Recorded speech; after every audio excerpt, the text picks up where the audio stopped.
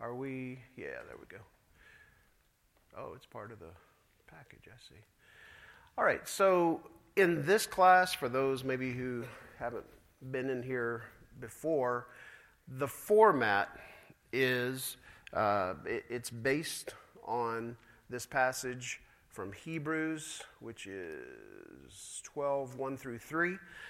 And the idea is we're sitting in a stadium. Well, we're not sitting. We're actually on the arena. And there's a stadium around us, and they're sitting. Some of them are on their feet. And they're cheering us on.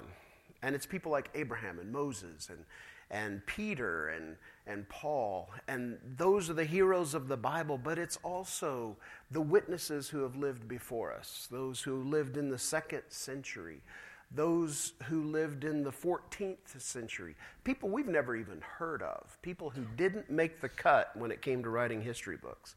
All right, those are the people that God has with him in the stands, cheering us on as witnesses to what we're going through and the fact that God worked in their lives. They're witnessing to that fact.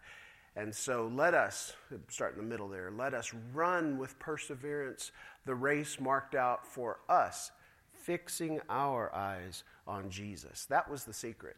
That was what they did. That's how they ran the race. When they were in the arena, they fixed their eyes on Jesus, the pioneer and perfecter of faith. For the joy set before him, he endured the cross, scorning its shame, and sat down at the right hand of the throne of God. Just happened to think of this. Last night I watched a movie called Women Talking. It's nominated for Best Picture this year. Women Talking. It's got to be the most boring sounding movie that has ever been titled. And it is Women Talking. But it takes place in a Mennonite community, and it's different women have different perspectives on what they should do about this situation. But there's this one lady who keeps going back to her horses. She's got 2 horses that she uses to get into town. And she said, that reminds me of something about Claude and Jean, or whoever their names are. And everybody groans whenever she says that because they know it's another vignette coming about her horses. But the points that she makes are really cool. And one of the points that she made was, I used to really not like that north road that went out of our little village because it's got so many ruts on the side. And I would get so distracted by them that I would kind of jerk the horses away from that rut and jerk the horses away from that rut. And I would just be all over the road. And it really made me anxious going down, especially one stretch of that road. But then I learned to fix my eyes on the distant horizon. And when I did that, it was smooth. I was able to ride much more easily. And that kind of came back to me when I was thinking of fixing our eyes on Jesus. It's so easy to get distracted by the ruts that surround us as we go through life. But if we'll fix our eyes on Jesus, who himself fixed his eyes on not the cross, but the joy that was set before him. That's what he fixed his eyes on. And so because he did that, he was able to endure the cross, scorning its shame. Okay? So that's the secret of getting through life. Don't look at life. Don't focus on life. Be aware of it, but fix your eyes on Jesus. And we're promised that those who do that, who fix their eyes on Jesus and who are walking in the light, will have fellowship with one another. So that's also the secret to unity, is to fix our eyes on the author and perfecter of our faith. I'm not big into titling my classes, but I thought if this class were to have a title, it would have to be Y'all Get It? I mean, YALLGIT, y'all get it, okay? So what this class is going to focus on are a couple of people who focused the eternal truths of God into the very imperfect language of man, who were able to take God's vast cosmic truth and put it into such an imperfect vessel as our language.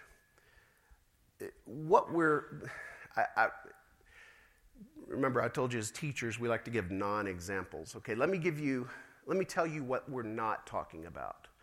We're not talking about dumbing down the truths of God.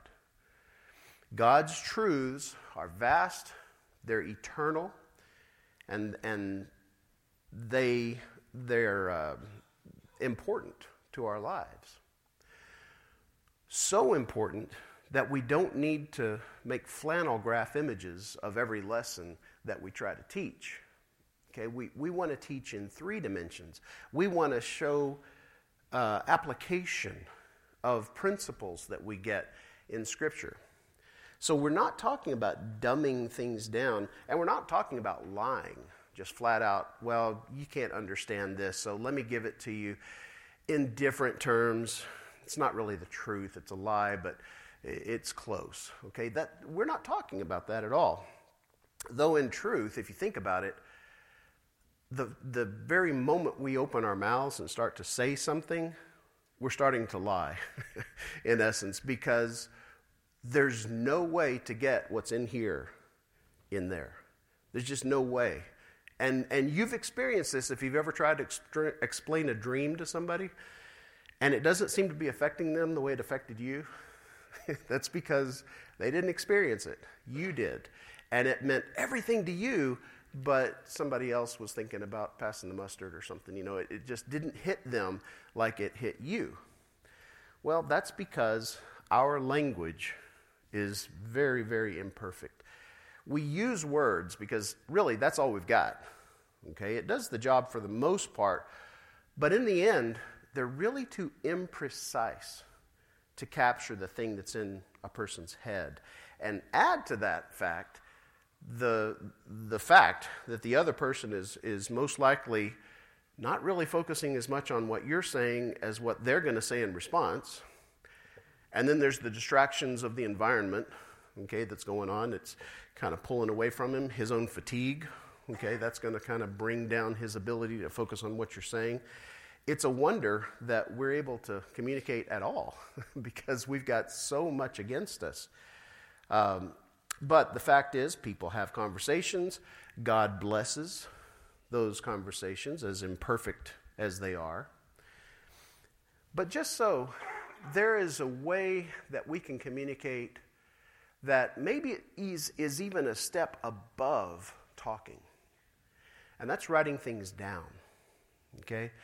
Now, I say it's a step above it because it'll last longer than the spoken word.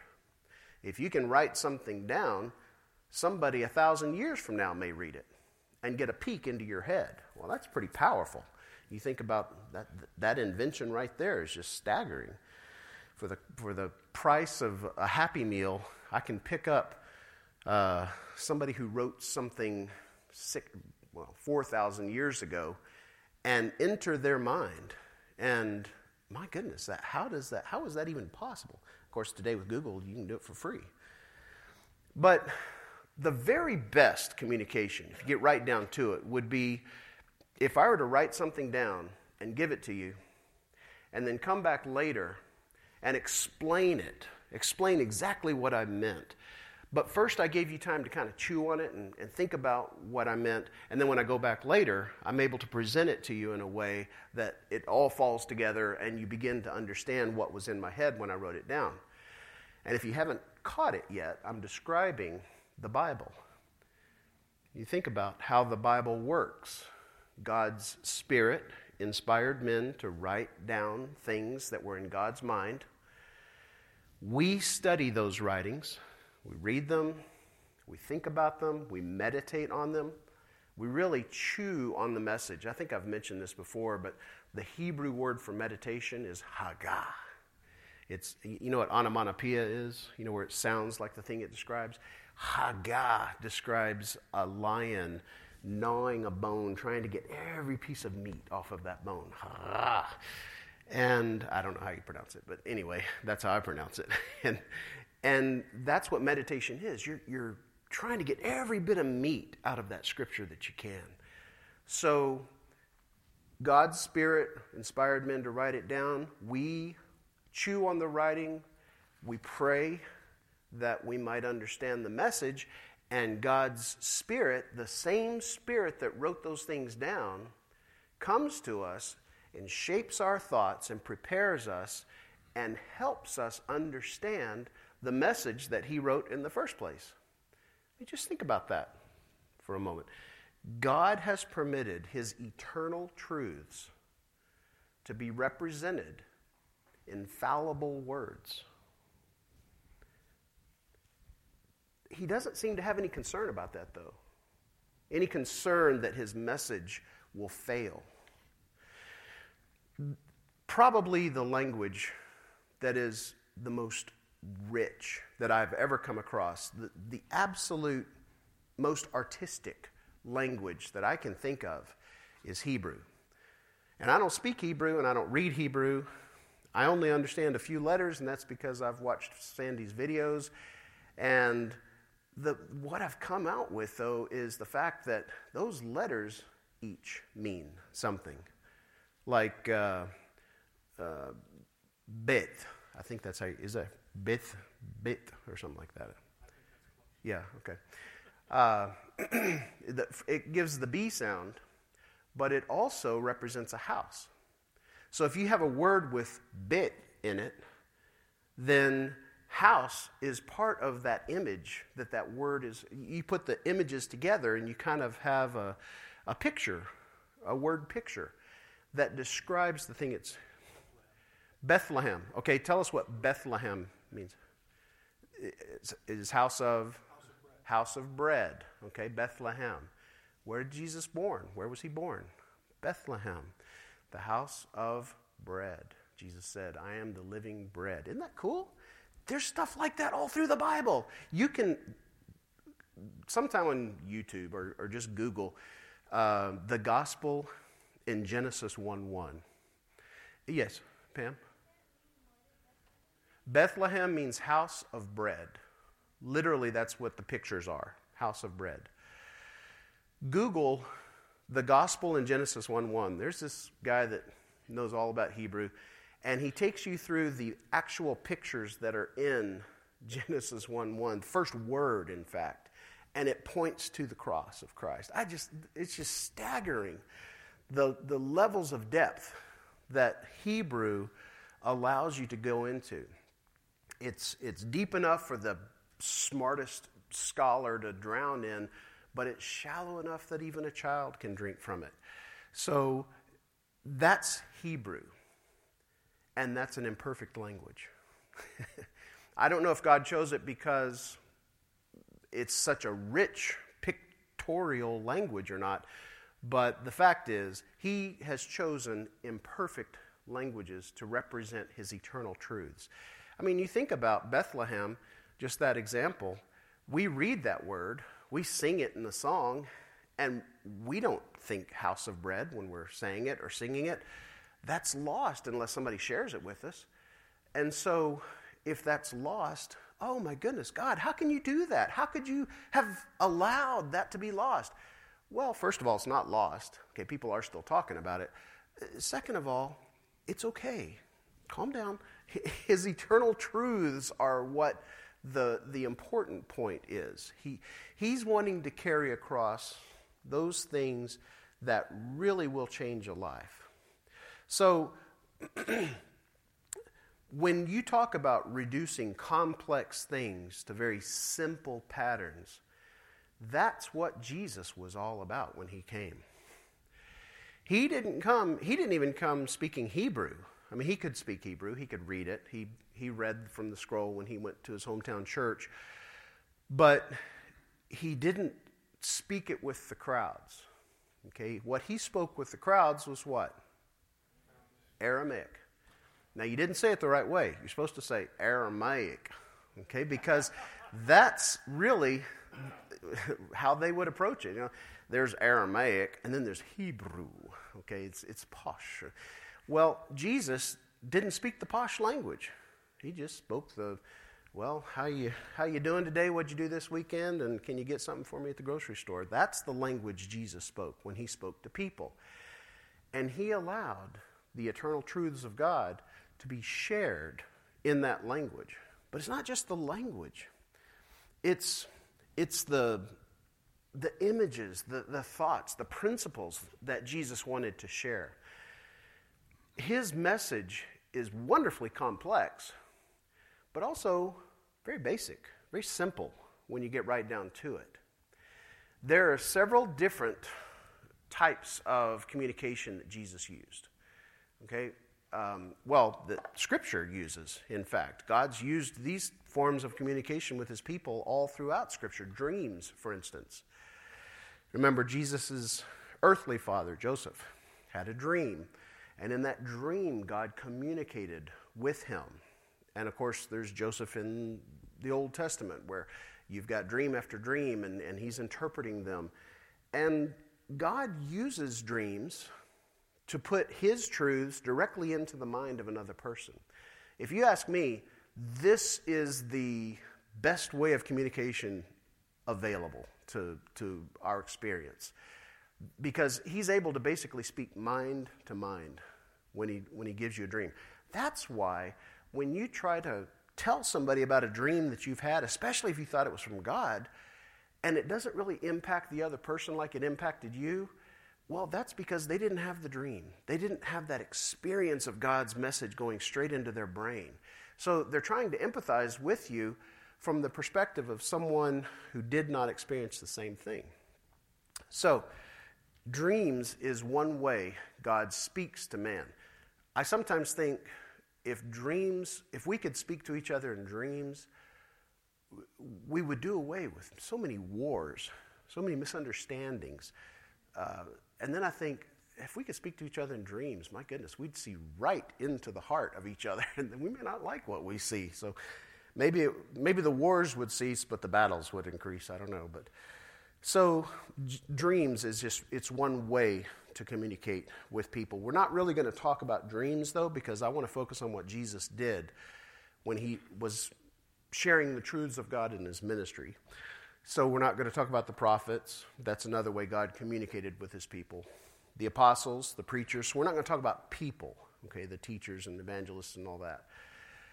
What we're going to focus on are what's recorded in Scripture as far as the written word of God, his commands, for instance. Jesus commanded his disciples to love one another. A new command I give you, love one another. How much? As I have loved you.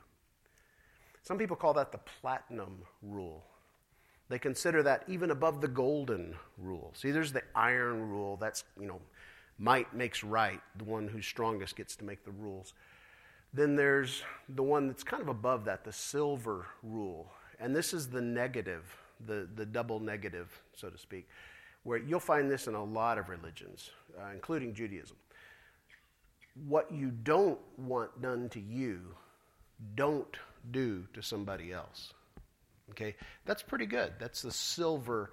It's much better than the iron rule for sure. Then there's the golden rule. We know what the golden rule is. It's very proactive. It's positive. And as far as I know, Christianity is the only one that focused on this aspect. Do things to other people as you would have them do to you. Now, when I say Judaism, I'm talking about the Jewish religion that man sort of helped develop. I'm not talking about Judaism in its essence that God put in Scripture, because you will find the golden rule in the Old Testament. But then this is the platinum rule, maybe a little more challenging than the golden rule. Love each other as I have loved you. Love each other unconditionally. Love each other so much that you're not going to allow that person to walk down that path. Love that person so much that you will forgive them for the 47th time today that they've done something that you don't like, okay? Love like I have loved you. Okay, that's Jesus. That's his command. He also gave each one of us a command, as well as his 11 by that point. Go into the world. Preach the gospel to every nation, teaching them to obey everything I have commanded you. See, one of the things he commanded them was to go into all the world, right? So that's why we get the commission on us too. The Great Commission didn't start with Jesus at that moment. The Great Commission started with Jesus way back when he was talking to mankind and saying, I want to redeem you back to God. So those are commands. Then there's examples. Okay, the people that modeled behavior, especially Jesus, who is the model, the author, the perfecter of our faith. He is the one that we look to, and we wear the bracelets. What would Jesus do, right? And they found the archaeological bracelet in the tomb. What would I do? And so they know that's the tomb of Jesus. No. But what would Jesus do in this situation? Jesus, what would you do? And that's a command, an example that he gave us to live his life in such a way that he represented the Father to mankind, so that we can then look at his life, which was a very sweat and blood kind of life, and say, I want to be like that. I want to walk like that.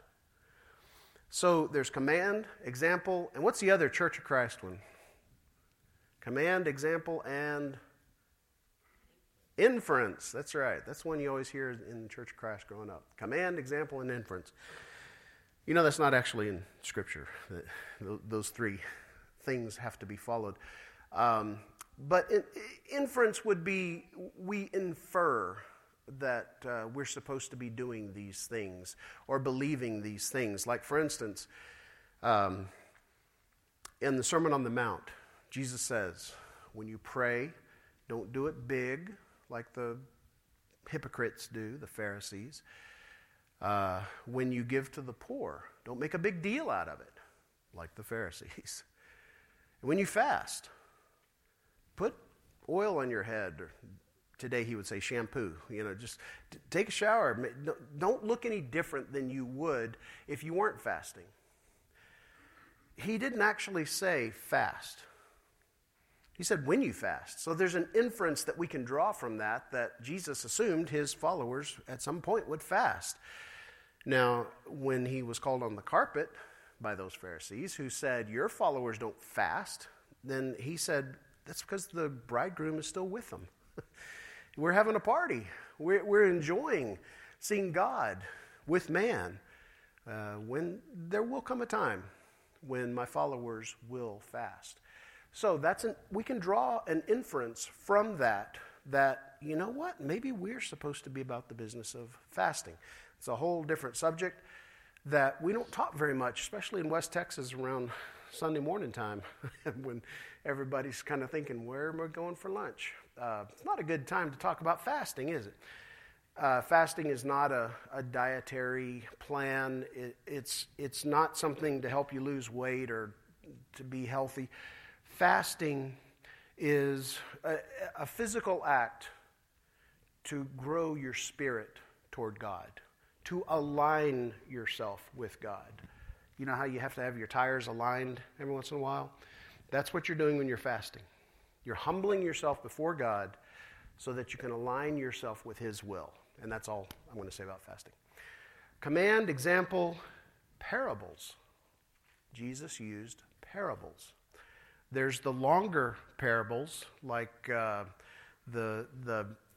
sower of the seed and the different kinds of soil. Okay, you might almost call that a metaphor. But then there's the shorter parables.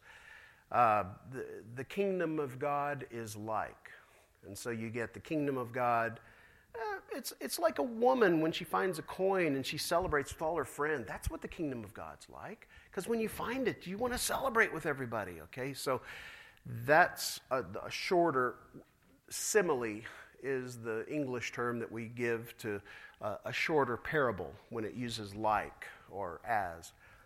There's another way that Jesus shared God's truth, though, and here's where we're going to kind of hunker down just for a few minutes, because I want to look up some scriptures here that talk about this kind of teaching. Okay, it's not a parable; it's a paradox. And so we're going to talk about how paradox helps us understand the truths of God. Mark 8:35. Now, I will pass the mic for this. Somebody raise a hand and show me that you're going to read Mark 8:35, because then you're going to read something else too. If that's okay. All right. Now, the first thing is Mark 8:35, and then you're going to read from Mark 10. Listen to the paradox in Mark 8:35. For whoever wants to save his life will lose it, but whoever loses his life for me and for the gospel will save it. Okay, that's all we're going to look at there. Turn over to Mark chapter 10. You're going to read verses 38 and 39. This says almost the same thing, comes from a little bit of a different angle, but again, it's a paradox. Go ahead. You don't know what you are asking, Jesus said. Can you drink the cup I drink, or be baptized with the baptism I was baptized with? This is Mark 10, verse 38 and 39? Okay, I guess We can, they answered. Yeah, go ahead, because I think we're going to get there. Okay, Jesus said to them, you will drink the cup I drink and be baptized with the baptism I am baptized with. So that's it? Okay. Well, I wrote down the wrong one. I bet it's Matthew 10, verses 38 and 39. Let's take a look. Whoever does not take up their cross and follow me is not worthy of me. Whoever finds their life will lose it. Whoever loses their life for my sake will find it. And then John 12, verse 25. Somebody get that right quick. Okay. John 12, 25.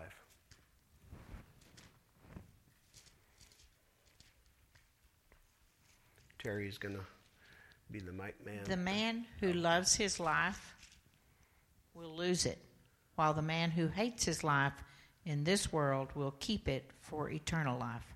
Okay, these three paradoxes. Can I have one more volunteer to read Mark 9:35? And Terry, would you mind taking it to whoever is going to read? Pam is fine. Okay.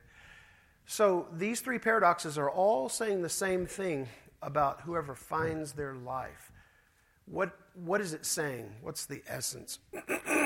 Sorry. Whoever finds their life will lose it. Whoever loses their life for me will find it, basically.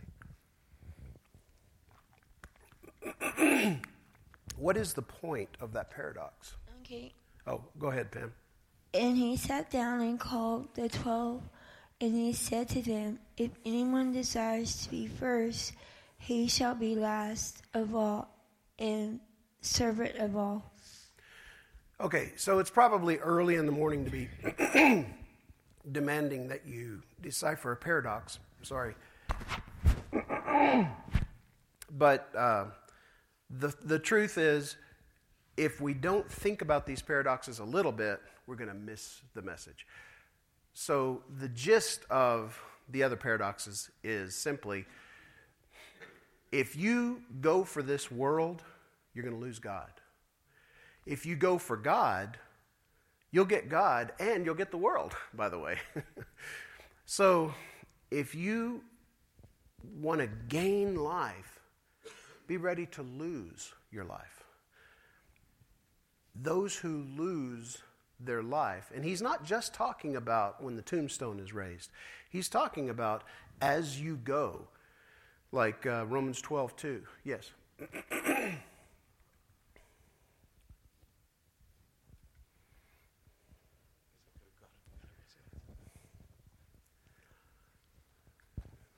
So I think the big paradox is that God, the Father, the Son, and the Holy Spirit are completely selfless towards one another. Good. And Jesus also says that any house divided against itself cannot stand. And so if we desire to be in eternity with the Father, the Son, and the Holy Spirit, then we must also take on a spirit of complete selflessness. Complete surrender. That's good. And so Christ is saying, unless you become like me, unless you are willing to lay down your life for others, then you can't be with me. You can't come to be with me. Because if you are trying to be selfish at all, then you are dividing the house. Right.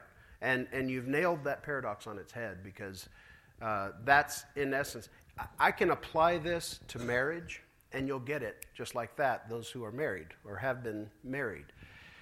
If you go into marriage looking for what you're going to get out of it, you're not going to enjoy your marriage very much, and neither is your spouse.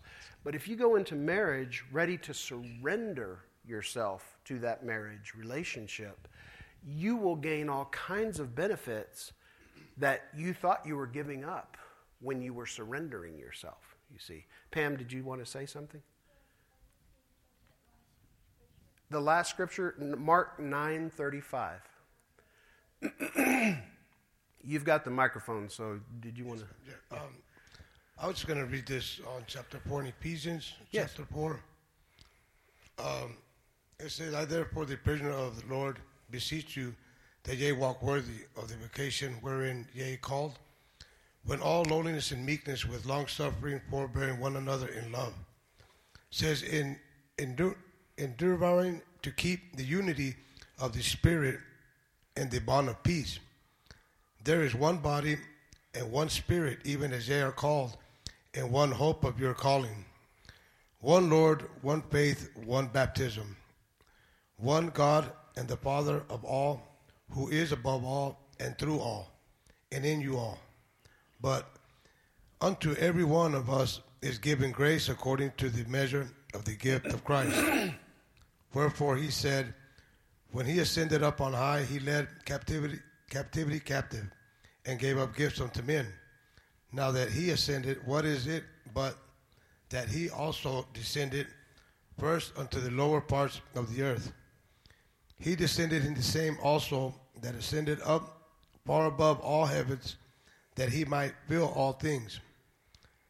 And he gave some apostles, and some prophets, and some evangelists, and some pastors and teachers, for the perfecting of the saints, for the work of the ministry, for the edifying of the body of Christ.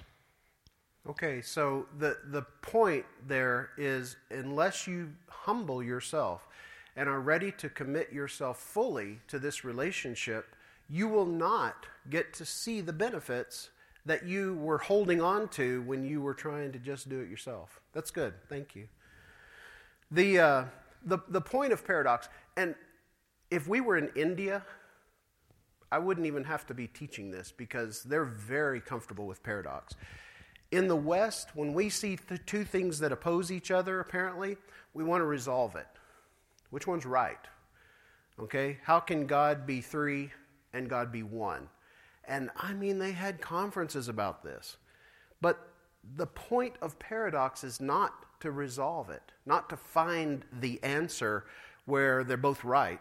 The point of paradox is to hold that tension of apparent opposition so much that we become comfortable with the unresolved tension of the paradox. This is really deep. I'm sorry about that, but that's the essence of paradox. You have to be comfortable with a mystery. We don't like that in the West. We want answers. But maybe that's why in the East they are able to grasp truths about God that we still struggle with today. We still try to figure out, did Adam have a belly button? And, all kinds of answer questions that we can't seem to resolve. But the fact is, God doesn't need us to resolve those things. He says, live with the mystery and accept on faith that this is true. All right, we're going to make a quick transition.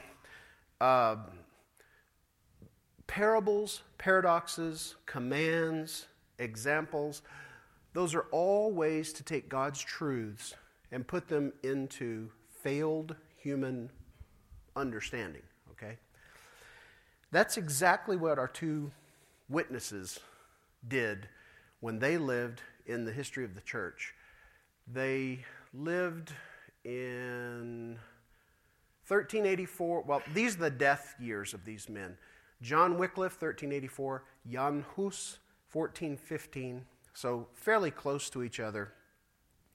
Their drive was to get the truths of God into the hands, into the comprehension of everyday man. So let's see, skip that. We don't have time. John Wycliffe. According to tradition, Wycliffe is said to have completed the first English version of the Bible. Okay, he used the Latin Vulgate as his model and wrote in Old English the scriptures. Some say it was just the Gospels that he did. Some say no, he actually did a good job doing every bit of scripture. But under his guidance, the whole Bible was translated, at least. He was an Oxford Don. He knew his stuff. He was actually ordained by the Catholic Church to be a minister to the priests who worked in the Catholic Church there, a bishop of sorts, and used that authority that he was given to get this out. Now, that doesn't sound like a big deal to us who have the Message and we have the NIV and the ASV and all that. Believe me, in that day, when they've been using the same language for Scripture for 1,000 years, it was a big deal. To come from Latin into anything, I mean, they were probably saying about the same thing that we did about the King James. If it was good enough for Paul, it was good enough for me. But the fact is, it wasn't written in Latin originally. So Wycliffe would get to see the publication of his Wycliffe Bible before his death in 1384. He tended to be literal to a fault, so there are some weaknesses in it. But the point is, he was trying to get the Bible into the language of the common man. If you've ever had like a English teacher, one of your teachers in high school, read from Canterbury Tales in the language of Chaucer, all right, that's about what it would sound like. I'm not even going to try to read the passage I have for here. The other person, Jan Hus, another thing you have to understand about these guys, they were Catholics. If you were to say you began the Protestant movement, the Reformation, they would be horrified. No, I'm a Catholic, born and bred. This is how I'm going to die. Well, Jan Hus did actually die in flames at the behest of the Catholic Church because he dared to challenge one of the teachings of the Catholic Church that was going around at that time, which was indulgences, the selling of forgiveness.